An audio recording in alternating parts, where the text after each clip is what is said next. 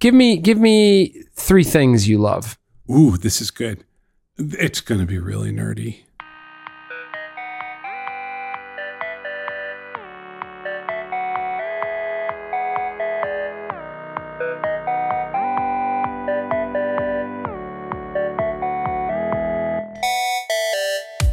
So, Rich, Yeah. a couple months ago, I was a little distracted. Okay. And there was a reason. I knew something was going on. I have to make a confession to you. What's that? I've been writing a cover article for Wired about why I still love technology. Here we go again. I'm so sorry. I should have told you before the article came out today. Okay. But I like to lie and keep secrets from people. No, I mean, Rich watched me write this thing. I did watch you write this thing. I actually didn't know you were going to write this, Paul. And I thought, cool, this is going to be funny. Mm-hmm. Oh, and what a huge PR hit for Postlight. Yeah. I was like, this is going to be a blast. Oh, someone's going to talk about like Atari 2600s and... Right. And it wasn't funny. You've got everybody telling you you're not interacting with your kids anymore because you're staring at your phone, and don't bring it to bed. Don't bring your phone to bed. Stop staring at screens. Kids' brains are turning into mush. Then you got privacy, and Google is, staring at me through my toilet at this point. Mm-hmm. And then the big stuff, right? You've got the elections, the place Facebook finds itself now in terms of misinformation and hacking. It's reaction to the problems. The fact that there are these very, very serious problems in our industry. Right. And people keep going, well, now, hold on. Yeah. And then you got a kind of alt-right thing going on, and you've got the leaders in tech, some of whom are aligned with that kind of thinking. And it's been a pretty tough run. It just feels like this industry is not on the side of people in the way that it used to be. It used to be, you had Steve Jobs running around saying, yes, we're going to give you a bicycle for the mind. Even the stuff that is just, straight up commercial success. I have a friend who refuses to buy anything from Amazon. Right. Ever. I have one of those too. Because she refuses to contribute to this thing that is just swallowing the mom and pop's whole. Sure. So when I heard you were going to write this article, I'm like, great, this is going to be a blast. Because there's so much good stuff. You and I are about the same age. We're nostalgic. It's just going to be funny and really just a joy. Oh, I wish. And it really wasn't. No. Look, so I get asked, they say, Paul, write a defense of technology. And I thought about it for about a day, and I went, this is just going to end up being like St. Augustine's Confessions. Like because you just can't walk out anymore. Everyone has heard through every marketing message for 25 years that it is a world of wonders, and everyone in the tech industry is here to give them happiness and success, and they have total power over information in their own lives in the palm of their hands in the form of their phones, and they should be happy. And people are looking around and going, I'm not happy.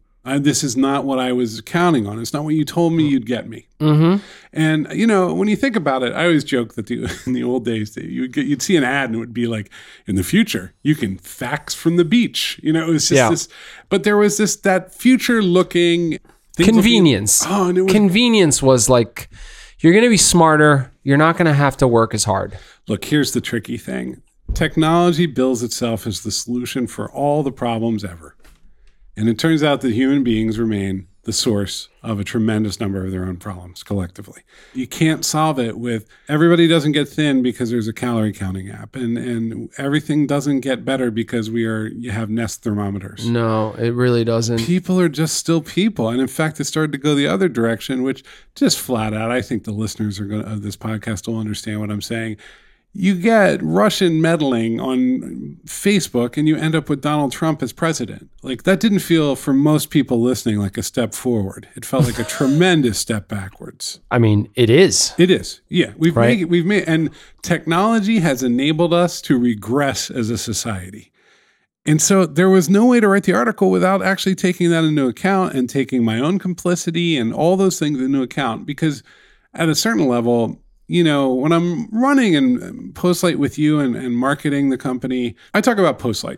I talk about the things we do, and we do good work. I'm proud of it. Our clients are across the ideological spectrum, and I welcome that. I like that. I like that we touch all of capitalism, including parts that I wouldn't necessarily find myself by my own choice. Sure. Bring it on. Let's see how it works. I want to understand. I want to go up close, and I want to build software, and I want to see how the world works. That is my company, and I'm proud of it. But me, it's a different relationship. I got to think those things through on a day-to-day basis. It's a wonderful piece, by the way. If you haven't read it, you should go read it. It is online, even though Wired is going to ask you about 600 times whether you want to pay them or not for their magazine. One of the and most their amazing content. things about being a writer over the last 10 years is people yell at you about the CMSs that are the power. I'm fine with the CMS, man. It's just the bar, hey, do you want to subscribe to Wired? It's getting thicker and thicker. No, I know, and there's I know. I can see 4 lines of text up above. It's like when you're wearing goggles. You wear goggles to see the article, and everything else is maybe you should subscribe. You've 1 of 4 articles. That's it. You got 3 to go. I love 1 of 4 articles. 1 of 4. When you get to that 3 to 4, and you start to feel it. Anyway, it's a wonderful piece. Thank you. It really is. That And is I guess, kind. It left me a little sad by the end of it. It was tricky because I didn't want to be melancholy, but then I realized... I don't want to spoil it for people, but... I mean, it's nothing to spoil. It's an essay, and if you've read anything by me, it's the thing that I do when I write, and I'm exploring in the piece both what I really do love about technology, and I kind of, now that we're on track changes, I want to talk about a few things that I still love that are probably a little too granular and nerdy to put in the piece. But it's about the consequences of being in this industry and thinking really hard and wanting to be ethical, but also having some hustle and wanting to make a good living, and just sort of how all that fits together, and how that fits together in a kind of weird era in our industry. And I think there's a little bit of disappointment. Well, you're disappointed in the dream, right? Like you thought it was going to be, and it turns out there's a shit ton of work to do. Well, here's the thing. It's not exactly disappointment. What I'm seeing is that tech used to see itself as aside from the rest of our society. And being in tech meant something a little different from being, you used to be a lawyer. And going into tech was a kind of a jump into the future, away from the legal industry. Not just away from the legal industry, but to this almost pure place. That's right. I'm going to just work with machines and abstractions and And I want to do cool things and good things. And the idea of using these things or these things causing bad things to happen was unheard of to me. I mean, there was bad code, but that's a bug, right? Unless you were in a very specific part of the field, you just didn't have that power. Yeah, and it was unfathomable, honestly. Yeah. It was like, I'm going to draw with this, I'm going to render a ball with it, and I'm going to... You had a relationship with the computer. It wasn't about your servers serving hundreds of millions of people. No. Getting information from them and doing things with it. So it's this very personal thing. Even when I went into when I finally figured out SQL and starting to code in a very kind of kludgy way, I wanted to make a music streaming app. I didn't want to do anything beyond that. It was not my personal computer still. I think for most people, they view it as an aspirational place. Mm-hmm. It's a positive place. And it's small. It's small. And it was small. Like, I'm sure if you walk down the street in Beirut, there's a good chance you're going to see somebody you know. Yes. Because it's a small country. You're from Lebanon. Yes. You don't live there day to day, but you're there a lot. Yes. That was the web. There was an incredible, and that was tech, and throughout most of my 20s and 30s, is it just I felt like I kept running into people on the street. You were. And now it's the whole world. And instead of being this separate thing where you say, I'm going to leave this boring industry aside and I'm going to jump forward and I'm going to change the world, it's become another one of the giant sort of substrates that run everything. Like oil or like water, electricity. And I'm not just saying like internet service, just technology and software enablement to bring it back, like legal services or medical, it's this sort of high. Is this bad? It's not. It is bad just, things come with that kind of power. Is that what you're saying? It's just scale. That's all. Scale. The medical, you can be fascinated by being a doctor, but the overall medical industry is, enormous. Healthcare and, insurance, things like that. We're there. That's where we're at, where it's $1 trillion. And you focus on a couple simple stories if you're the media and trying to cover what's changing. You focus on Facebook. You put Mark Zuckerberg's face on things because people understand that. But people need to understand that SAP and enterprise resource planning are probably just as big as Facebook. Right. in terms of how they change the world and how they change America and what How they people do. work. Exactly. And so it's just culture now. It's not separate from culture. It's not its own little world where you could be like, hey, we're over here changing the world. We're just in the world. And that... But here's the thing. Is it worse? Like, look, insurance. Insurance is $1 trillion industry. I mean, we all need insurance, right? Like down to the banks in Bermuda and whatnot. But insurance doesn't do a lot of bad things. There's a lot of bad things coming out of tech. Insurance is a heavily regulated industry with 100 plus years behind it. Oh, is that where we're going? Hundreds of years behind it. Yeah, I think if the governments are going to assert authority over the things that governments usually assert authority over. Like, I mean, they try to keep people from cheating each other.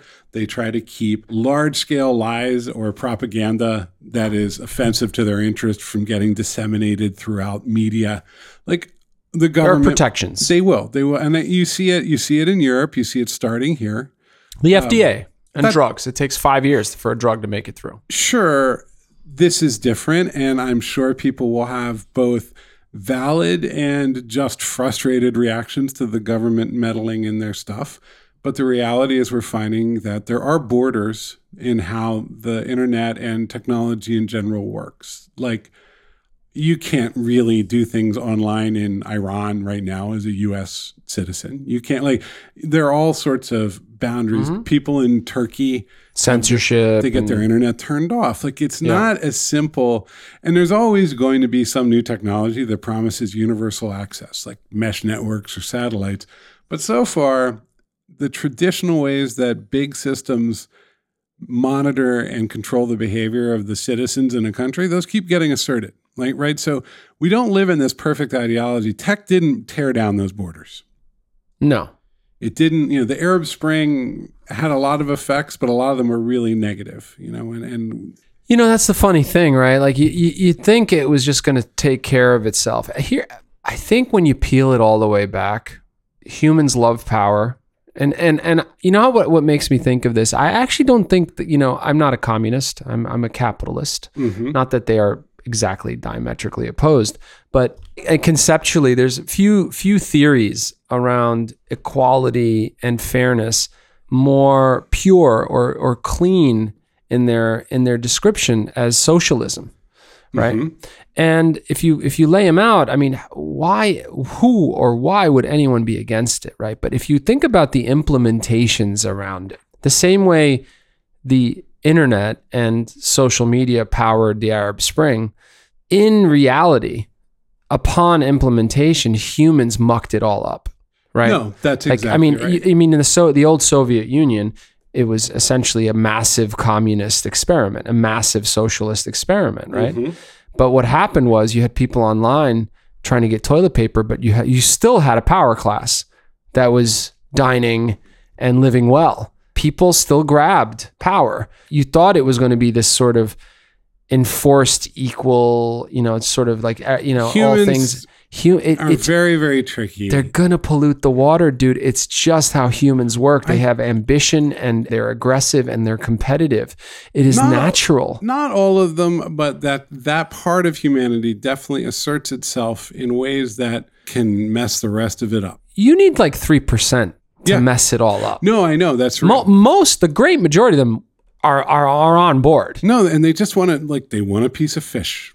That's all. And it's completely genuine and real. But when you talk about the ones that want to assert their power and their influence and know how to do it and can figure it out, they're going to do it. Well, this is, a tech podcast 10 years ago, when there were some podcasts, but not many, we would have talked about things like, and we still do, Microsoft Word tips, basic blogging, so on and so forth. Yeah. Now our conversation, the conversation on Twitter, the conversation in the world about technology is, what are the fundamentals of human nature? Which ideology is most applicable? Exactly. Socialism or capitalism? Exactly. What are the balances that we need to seek in order to create technology systems that don't destroy the institutions of our government? This is where we've gotten to, and we are not prepared. We were never prepared to have this conversation about technology because there's no way to. You learn because it happened.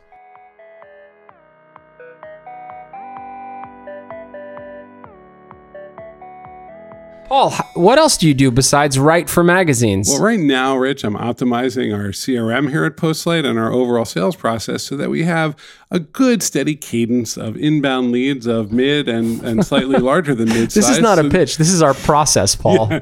Okay, what else does we build digital do? products? Yes. Yes. Paul, we build web platforms, APIs. We digitally transform things all day long. That's right. Just all day. That's from right. the big company to the small, from the investment bank to the NGO. We love to build great product, and we'd love to talk to you. Reach out to us at hello@postlight.com. Yep, we'll help you ship your app.